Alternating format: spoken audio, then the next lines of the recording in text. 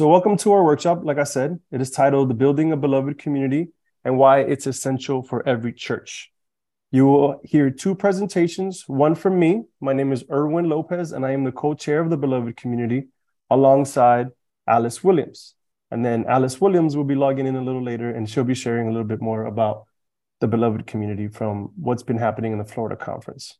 What I'm going to be doing is I'm going to be giving you just an overview of the Beloved Community by giving you a historical background, some biblical examples, some Wesleyan perspectives for you to consider, and some practical steps. I will share that I've only been the co-chair of the Beloved Community since January. And so I've been researching and learning about what it means to establish a Beloved Community, the history of the Beloved Community, and I'm very excited to share with y'all. And it's been a passion of mine, and it's something that I hope to continue for a long time. And I hope that you will begin to share this message with your churches. So let's start with a little bit of the historical background. The idea of the Beloved Community originated with a philosopher from Harvard University named Josiah Royce. And then Martin Luther King developed and further developed that idea as a vision so we could all live in harmony together. And then after Martin Luther King passed away, there was a Zen monk and many other teachers that wanted to expand this vision to include all forms of life. But I wanted to first begin with Josiah Royce and tell you a little bit about him. As I mentioned, he was a philosophy professor at Harvard. And in 1913, he wrote this: "My life means nothing, either theoretically or practically, unless I am a member of a community." And he observed that besides the actual communities we experience in our daily lives, there was also this ideal of a beloved community made up of all those who were dedicated to the cause of loyalty and truth.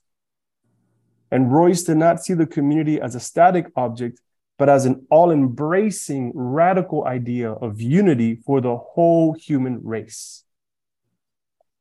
He further expands on this with his,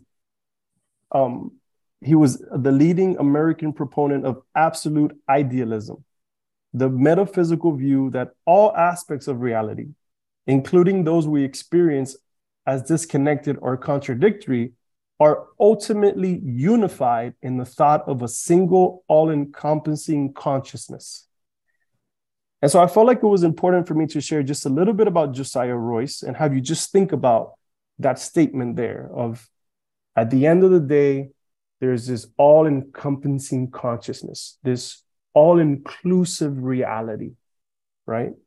And King studied this and studied these concepts and expanded on them, and he began to speak about the beloved community.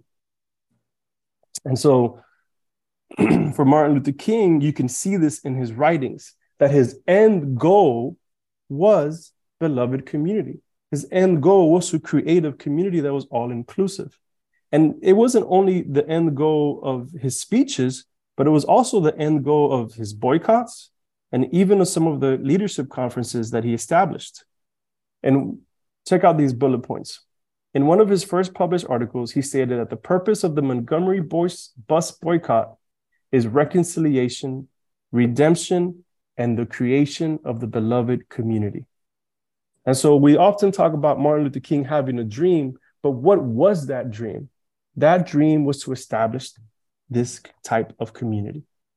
In 1957, writing in the newsletter of his newly formed Southern Christian Leadership Conference, he described the purpose and the goal of that organization as follows: the ultimate aim of the SCLC is to foster and create the beloved community in America, where brotherhood is a reality. The SCLC works for integration. Our ultimate goal is genuine intergroup and interpersonal living. And in his latest book, he declared, our loyalties must transcend our race, our tribe, our class, and our nation. And so I want to just pause there real quick just to mention that For me, this is important because King was inspired by a bunch of different voices. When his small groups were reading together, they weren't only just reading Christian writers. They were reading Gandhi, they were reading writings from Royce. And so for me, that's important because segregation isn't only something that we should be paying attention to in terms of the communities that we surround ourselves with, but we should also consider whether we're even segregated in what we read, right? Because King, from the more I study him, wasn't only worried about segregation when it came to terms of race, but he also saw how we tend to segregate ourselves by class, by nations, and even by religion. And so these segregated communities had a purpose, but King wanted to bring them together so that we can work towards a common good. And that's why I feel like this message is important, especially for the church, because the church can be a segregated space, right? So let's continue to see King's vision. King's vision, he wanted to completely integrate society and build a community of love and justice where brotherhood would be an actuality in all of social life. He envisioned a world where everyone strives to benefit from the common good. And he spent his life working to make sure that economic and social justice was a reality for all communities. And I think that's important too, because when it comes to thinking about segregated communities, we also need to talk about the economic injustice that many of them experience. I work at the University of Central Florida, and I was talking to a PhD student, and he was telling me that King got in trouble when he started talking about the economic aspect of the beloved community. He wanted to make sure that there was also a fair treatment, but also enough money for everybody, and that those injustices were also being taken care of. And so remember, this aspect of beloved community, there's also an economic aspect to it. So King envisioned the beloved community as a society based on justice, equal opportunity, and love of one's fellow human beings. Dr. King's beloved community is a global vision in which all people can share in the wealth of the earth. In the beloved community, poverty, hunger, and homelessness will not be tolerated because international standards of human decency will not allow it. Racism and all forms of discrimination, bigotry, and prejudice will be replaced by an all-inclusive spirit of sisterhood and brotherhood. And so the beloved community was a community in which everyone is cared for, absent of poverty, hunger, and hate.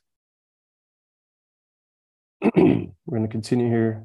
Please feel free to ask questions. I can't see your questions right now, or any comments or anything that may be rising up in you. Please share it in the chat, and we'll discuss it in a little while. One of the most important things for me as a reminder is that King's vision was a Christian vision. It was a Christian vision. He gathered this from reading the scriptures, from reflecting on what it meant to be a follower of Christ. He believed that every single person was created in the image of God and should therefore be treated like a child of God. And this is why he wanted to make sure that everybody was included, regardless of their tribe or their affiliations or their backgrounds. And so that's a very important thing for me as a Christian and as a leader of the church, that we're not just making this up. King wasn't just making this up out of nowhere. He was inspired by the life of Jesus Christ to establish communities like this. And this is why, for me, I'm doing my best to create this kind of communities, because I'm a Christian. So what does it mean to create an all-inclusive community? What is an all-inclusive community? Well, this is a community that includes everybody. It's not just an interfaith community. It's also a non-faith community. It's also people who may not necessarily believe in God, right?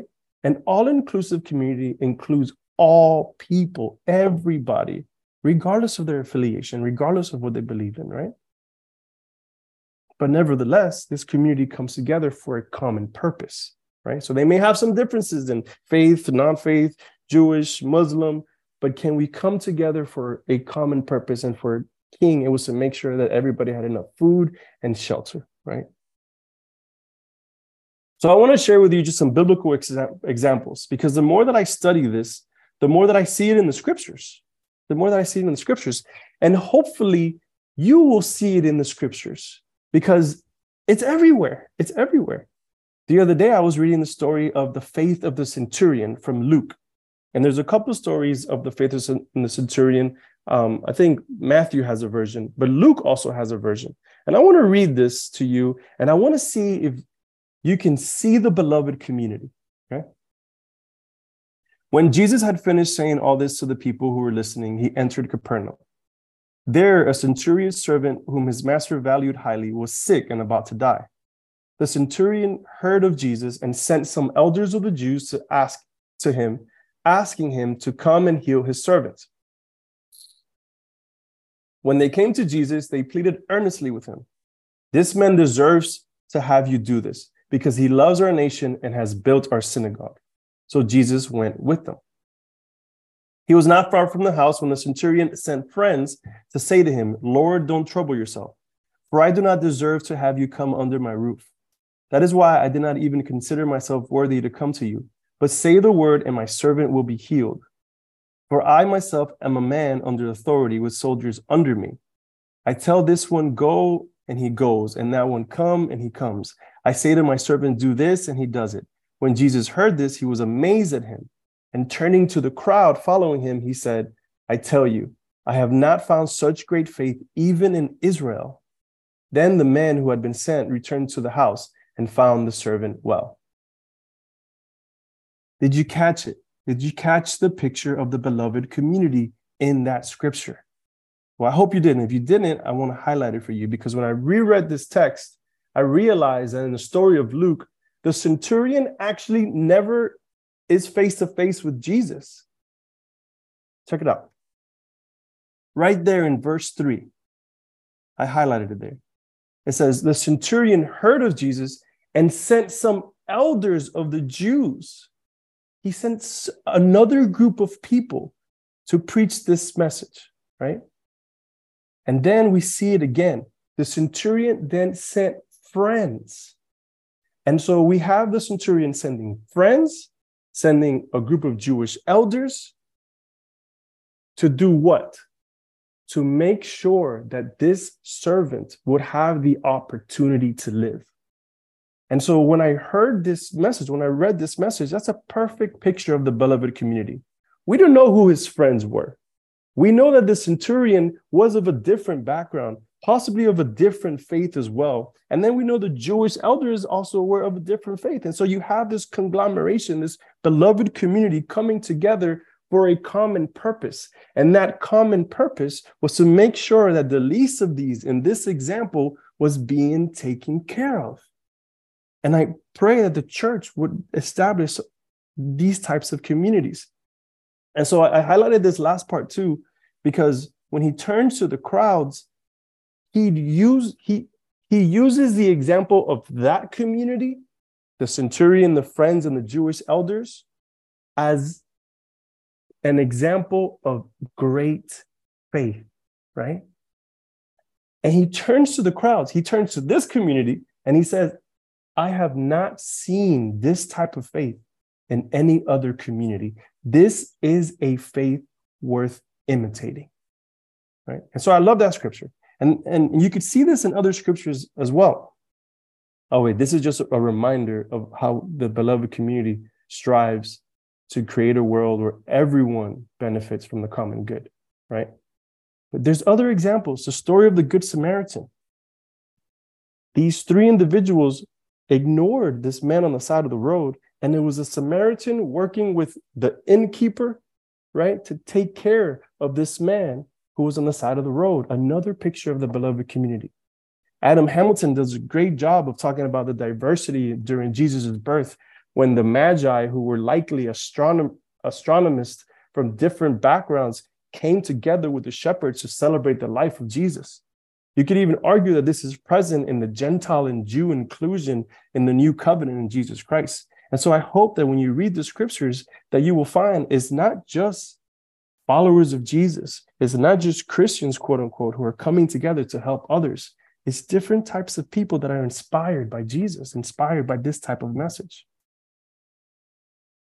So I want to give you just a Wesleyan perspective on this, okay? See how much time we have here. 2:18. Okay, I'm doing okay. I want to give you a quick Wesleyan perspective on this. I believe that we need to create and think about how to create more prevenient grace spaces. In the United Methodist Church, we believe in prevenient grace, justifying grace, and sanctifying grace. Prevenient grace is the idea that God is working in individuals before they even know that God is working in them. Justifying grace is the moment where we recognize God's free grace and we make a decision with our free will to follow Christ. And then sanctifying grace is the process of becoming holy and participating in the works of mercy and works of piety.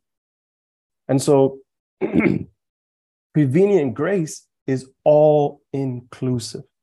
All inclusive. Prevenient grace spaces are open to everybody, not just people who are interested in becoming a Christian. And this is crucial because part of the conversation of beloved community is also about diversity, how to diversify our spaces, right? And the church has often focused just on justifying and sanctifying. How can we get people to our worship services? How can we get people to our Bible studies? How can we get people into our discipleship programs? Well, those people who are coming to those programs are likely in the justification process because they've made a decision to go into something that seems interesting. But prevenient grace spaces is for everybody, not just for those who are ready to make a decision to enter a discipleship program. And this is important because just recently I was interviewed by a program that is seeking to diversify its programs.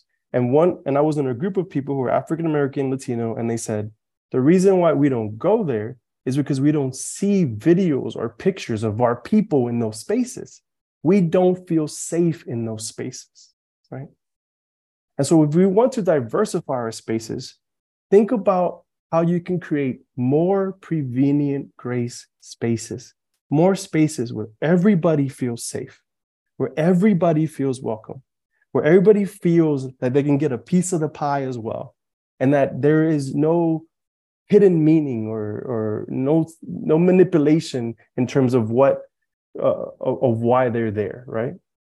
How can we create more prevenient grace spaces? So some more practical steps.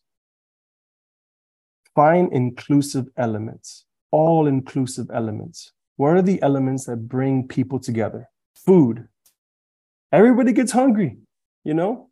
Everybody loves food. Well, most people love food. Food is an all-inclusive element. Everybody needs shelter. Everybody needs money. Prevenient grace is an all-inclusive element. I would also encourage you to see all-inclusive events as missional vital signs. Support minority-owned businesses. The other day, I was in a Jamaican restaurant, and one of the things that we do in our ministry is that we support local restaurants by buying gift cards, and then we play bingo or we play games, and then the winner gets a free gift card. And the restaurant wins, they get a new owner, and they don't have to lose money, and they get new business, and they can and they don't lose money because we pay them the money for the gift card. And as I was talking to the owner about that, there was somebody behind me, and the guy taps me and he said, "Hey, what are you doing this for?" And I said, "Oh, we believe in the beloved community, and we're doing this in our college ministry."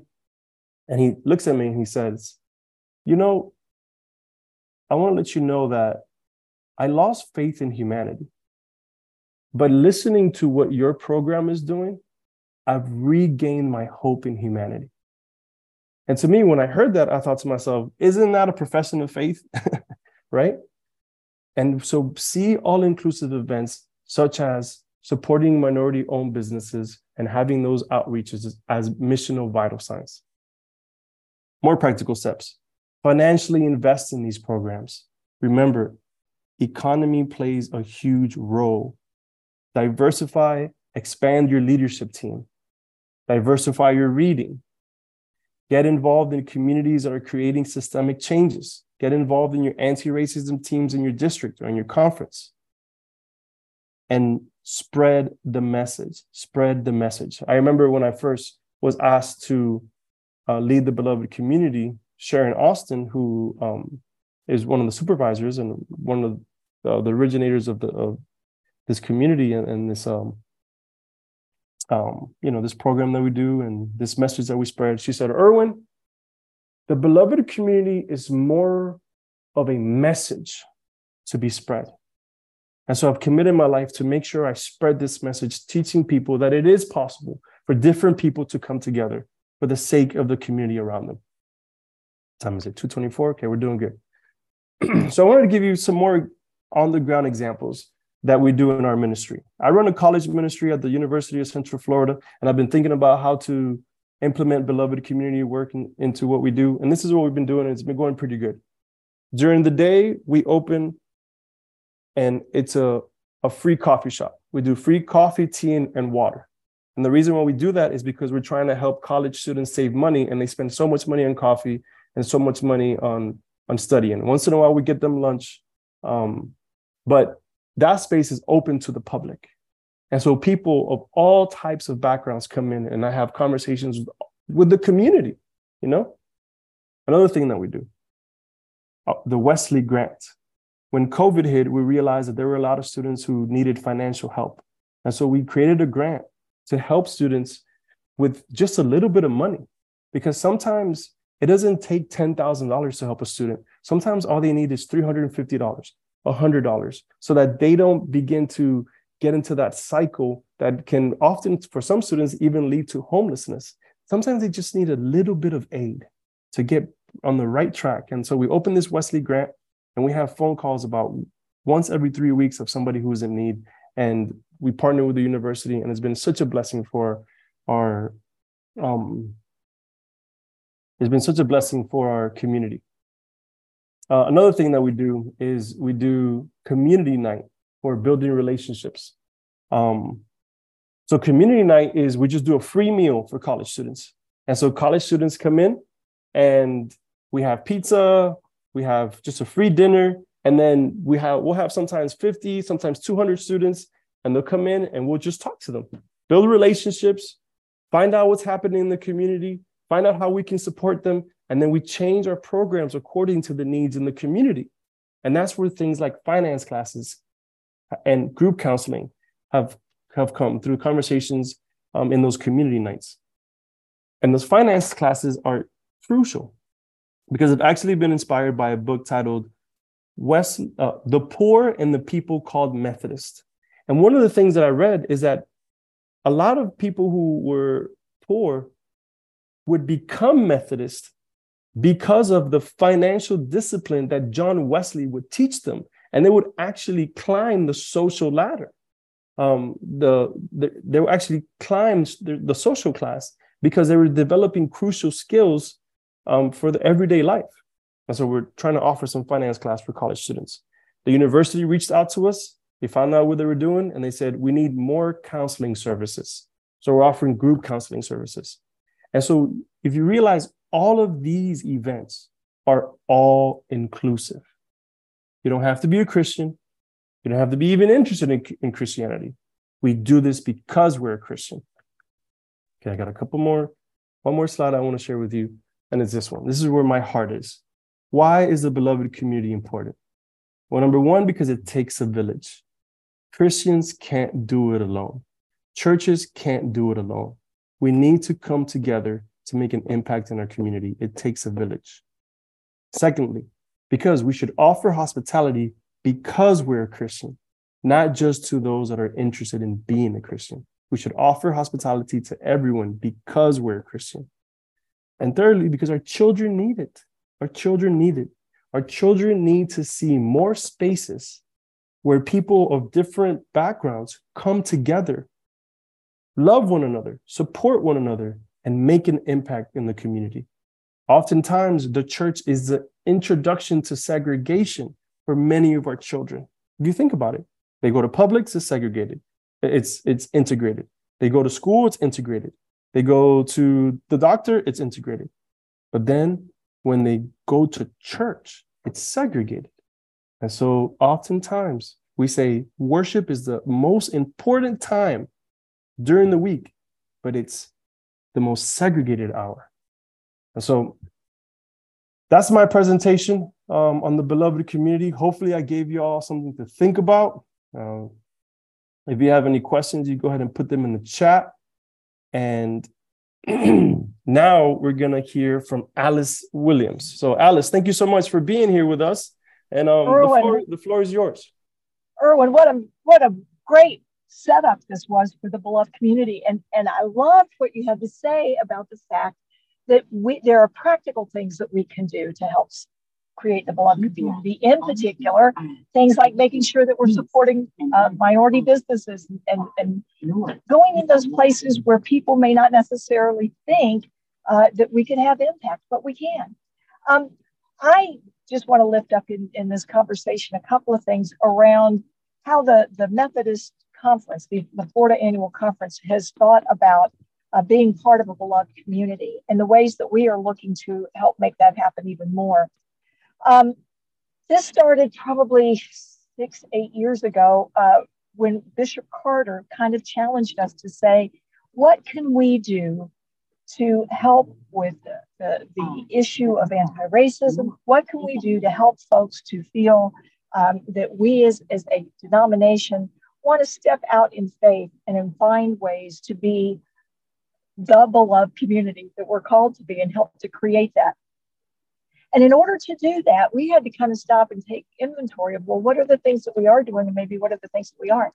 And I got to tell you, last night, I happened to be on a pre-conference workshop with Professor Dr. Ryan Bonfiglio, who talked to us about moving from a temple to a tabernacle kind of church.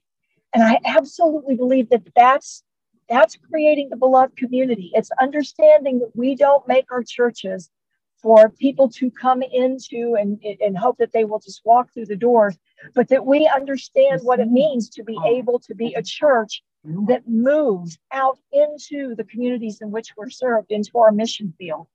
And I'm reminded of what John Wesley and Charles Wesley did about how they were Anglican, but they saw that the Anglican Church had become kind of closed off, if you will, from the rest of the communities in the world around them. And so they took it out into the fields. They took their message out onto the street corners. They went into the pubs and they started using the songs that people were familiar with from the pubs and stuff and put words to it so that they would know the tunes, but they would be able to tell the good news through the words that they use. All of that is helping people to reach people outside of our standard four walls of the church.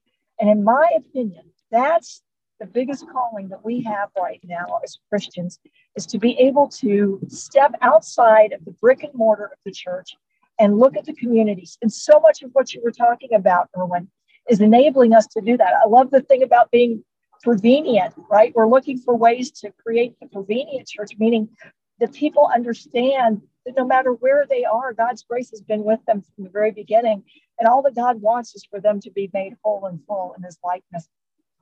And so how do we do that? Well, you nailed it. I mean, it's all about looking for ways to make sure that we aren't excluding anyone. I heard someone say one time, Erwin, and I think it's a really cool thing, that those of us who are disciples, those of us who have come into a relationship with God, our work is not about being in management. Our work is about being in marketing, right? Our work is about being able to get out and to share the good news. And then we let the Holy Spirit begin its work within each individual to whatever their walk towards. We call it the walk towards perfection in the Methodist Church, but it's all those things that we do to be able to enable us to grow in our discipleship with Christ. And so what I mean by that is all the things that you talked about. We need to find ways to step out beyond the confines of caring for ourselves, being in the church, to look for ways to be engaged in the community. So here's some kind of cool ones that I've heard of just recently. During the pandemic, especially in the Central Florida area, the Orlando area, we were hit really hard when places like Disney and Universal had to go on hiatus. There were a lot of employees that were there, service sector employees, entertainment sector employees that were in a really difficult spot, as everyone was, because they were out of work. And a lot of the folks that are in a gig economy, right, found themselves out of work. So I know of churches that got together and they said, we need to find ways that we can help people get through this, providing food to put on their table, to help with rent, that kind of thing. And one outcrop of that, at least in the church that I was in, is we became affiliated with what they call GOPAR, which is the Greater Orlando Performing Arts Rescue. And the idea behind that was to be a resource for those individuals. And we gave away, I want to say it was close to like 40,000 pounds of food to individuals who came through weekly and helped to put food on the table. And I know that there are a lot of food pantries and things like that out there. But what really struck me about this is that it was very targeted.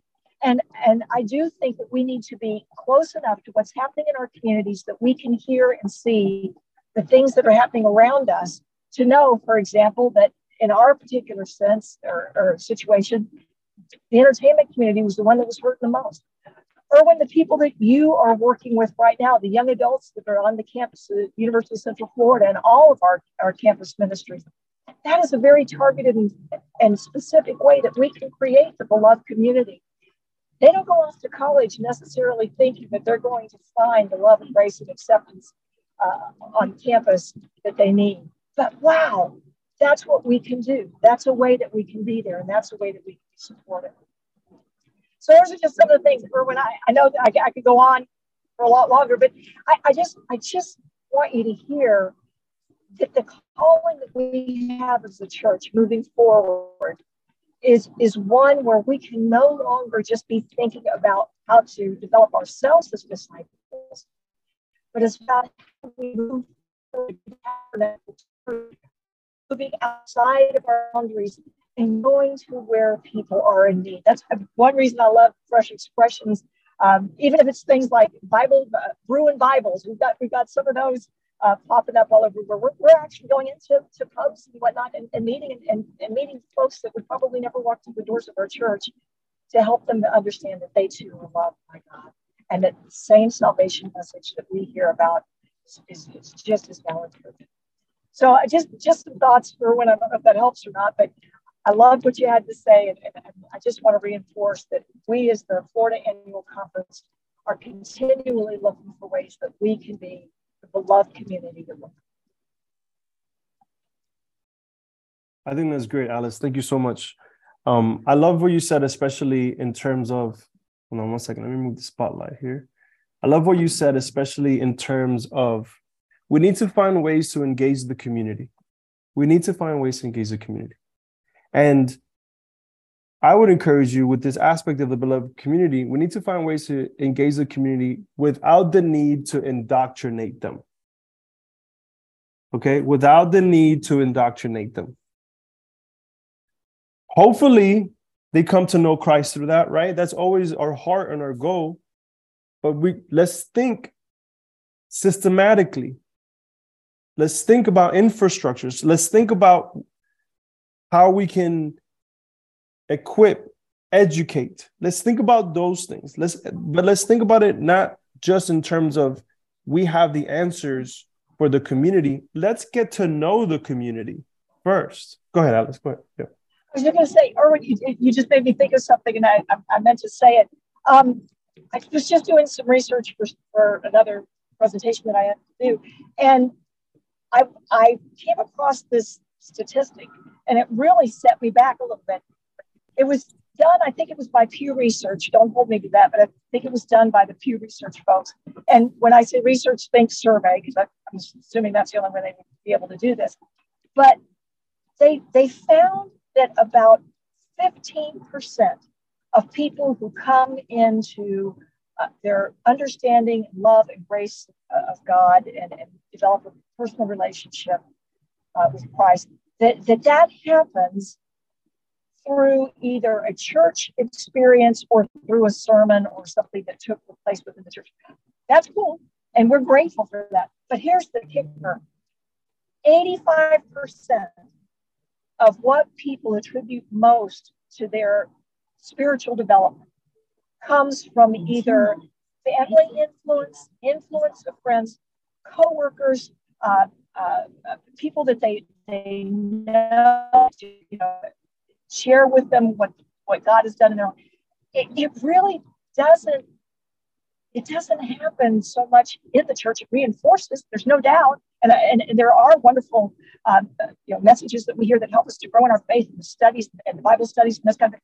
But it's really and truly what we, all of us, do, and the way that we let our light shine, if you will, out in that community that you're talking about. The ways that it's not about the preaching of the church. It's about the living witness that we have out there that draw people to faith. So I think that's a really important thing as well. No, I would agree. Absolutely. And I would like to hear what y'all think. What do y'all think? Please share it in the chat so that we can have a conversation in that way. But I would love to hear what y'all think. What is happening in your head, in your hearts? I wanted to share this story. Just recently, I recorded a podcast on the dangers of fentanyl. Fentanyl. I don't know if y'all heard about fentanyl, but it is the number one killer of people between the ages of 18 to 45. The number one reason why young people are dying is fentanyl. And so I reached out to this Christian program and I said, hey, can we make a presentation just to teach the high schoolers, because they're trying to target high schoolers, about the fentanyl crisis epidemic? And they said, no, we can't add it in our program. But I said, it's the number one killer. Like, we can't add it in the program. And I had this revelation on that. And I realized that we often only see salvation or saving people in the spiritual sense, and we prioritize that. But we need to see the spiritual in actually saving people's lives. That is probably one of the most spiritual things, if not the most spiritual thing that we can do, right? And so just the beloved community, for me, as I've studied it the past couple of years, it's really changed the way that I view my Christianity, because for a lot of my career as a pastor, I've been focused on justification and sanctification. How can I get them to confess Christ? How can I indoctrinate them? How can I grow the worship service? But this is it's a different philosophy. It's a different way of thinking. We have a comment from Patty Opperly, and that is challenging to get the established church support to allow others to love others, even if they're not directly involved.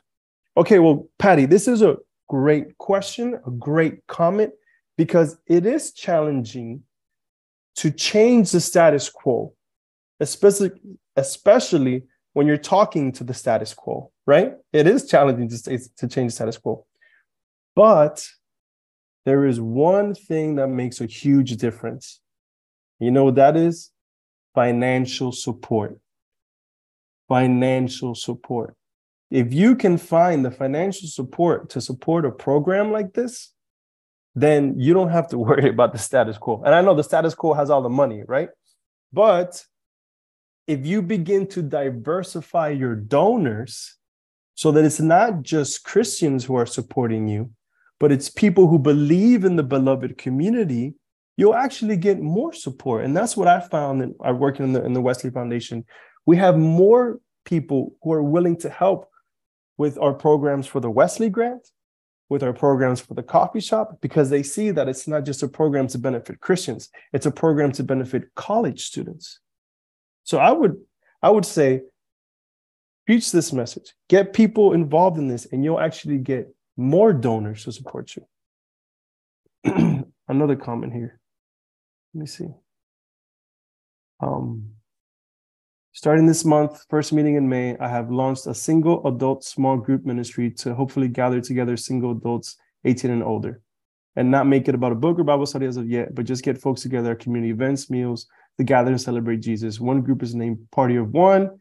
We may be single, but Jesus is always with us. Nice. Okay, great. So you're getting people involved, reaching out to the community in a new, unique way. Great. And then I would just encourage you to listen to the people, study the people, their habits, their cultures, their speech.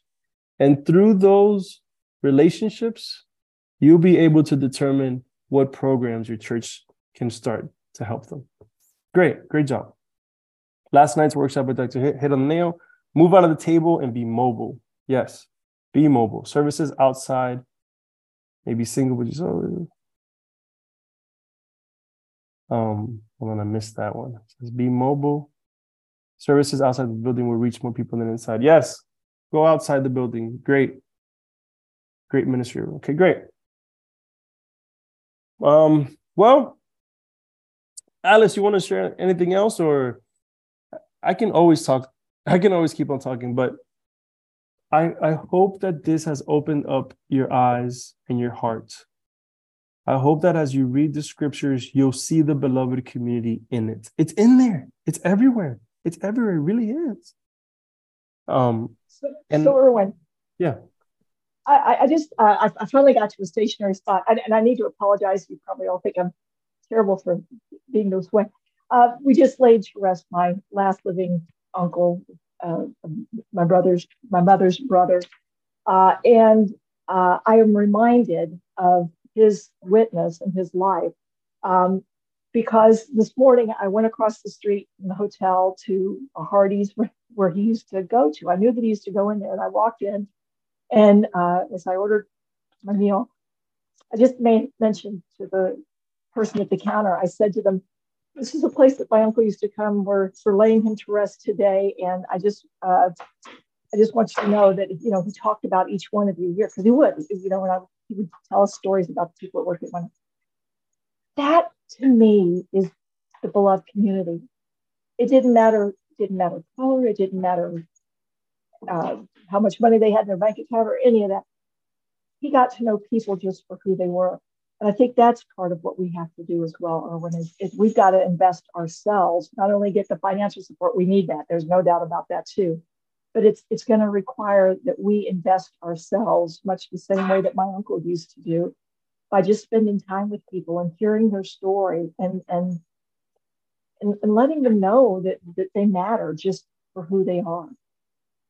So I just wanted to add that before you wrap it up.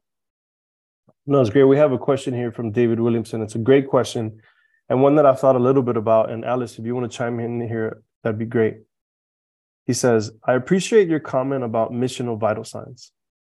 Can you say more about what questions or metrics you would think would be good for churches to ask or measure if they want to become a beloved community? I can share with you, really quickly, I can share with you what we talked about last night in the temple tabernacle kind of thing. That instead of, for example, looking at worship attendance, we would look at where have we seen witness? Where have we seen where the people have been able to share in some way or partake in some way or be engaged in some way in a different way? So not attendance, but what's the fruit of that? What are people doing around that? And instead of looking at sacred spaces, looking at third spaces. So don't just look at, like how are we using the sanctuary for worship, but where are those third spaces where people are spending time? And how are we using the facilities that we do have? Are they just busy during the week during on Sunday, or are they being utilized and used during the week kind of thing? And are there spaces that we are making available for the community, for the needs of the community, or whatever that would look like?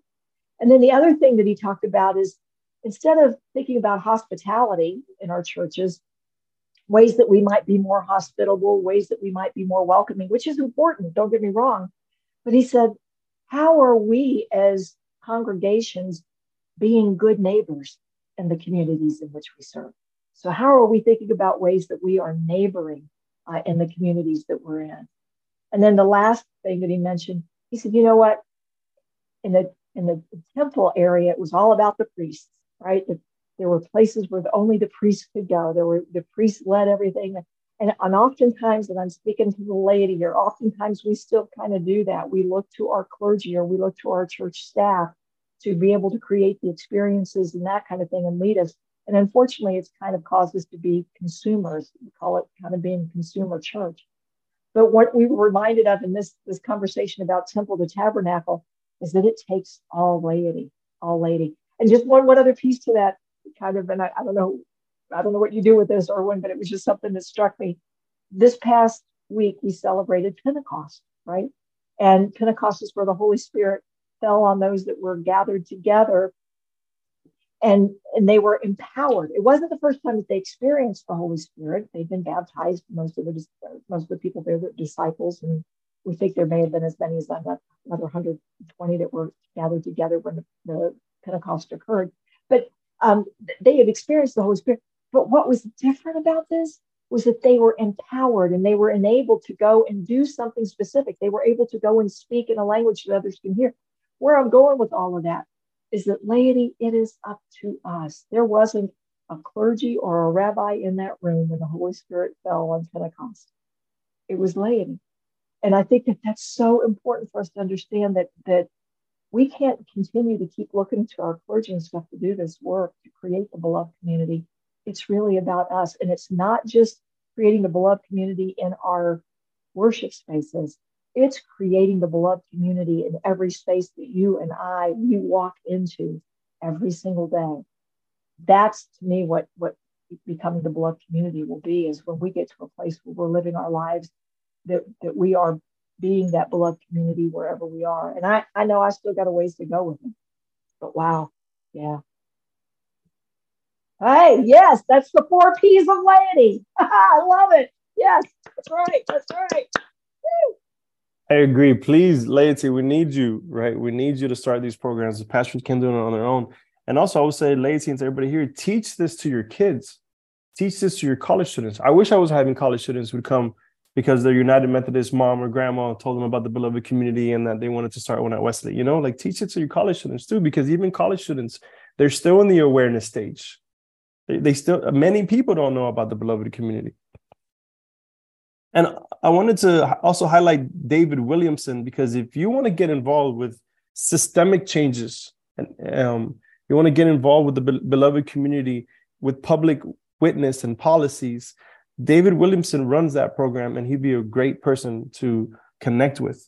But I did want to just make a comment on the mission of vital signs. And I would say this: we need a greater imagination. Don't limit it. We often limit ourselves as Christians. Our vision sometimes is too small. We need imagination. But for example, what does it mean to be baptized? Okay, this is a missional vital sign. It's a public ceremony where people make an announcement to the community that they have been transformed and they are ready to live a new life, right? But if we expand that metaphor, what about the person who's been living for themselves their entire life, has never been involved in philanthropic work, and wants to join something like the beloved community? That is a form of baptism in my mind, right? And it's about expanding the vision, being more imaginative, like that profession of faith story. Like, that person has hope in humanity now. And is that not enough? The Bible says, how can you say you love God, but you don't love your neighbor? And so loving neighbor is in some ways loving God, and that person has hope in humanity. So a bigger imagination. And I love that locations. What if we celebrate the locations where we're witnessing? But one of the biggest things is check your heart. This is one of my generation used to say, check your heart. Don't just be there because you're trying to manipulate people. Be there, be your whole self, be open to learning. Don't go in there thinking you have all the answers. Christianity is, in that hierarchy of things, the best. And don't go in with that spirit. Go in there with loving God, loving neighbor, opening up your mind, listening, changing your stereotypes and whatever you may be, conceptions you had going in. Go in there with an open heart and open mind. Anything else? Anything else, Alice, you want to share? No, not really. Other than the last thought that comes to my mind is, if it weren't for the way people created the beloved community around me, I don't know that I would even be involved in the church today, to be honest with you. And so I just want to claim that it comes right back to what you're saying.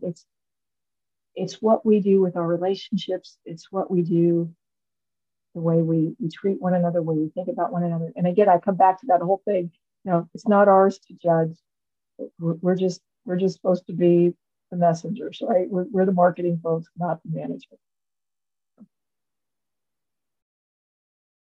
Well, thank you, Alice. And thank you to everybody who joined us in our workshop. I was so excited. I saw all the faces and I got so excited. I had to slow down a little bit.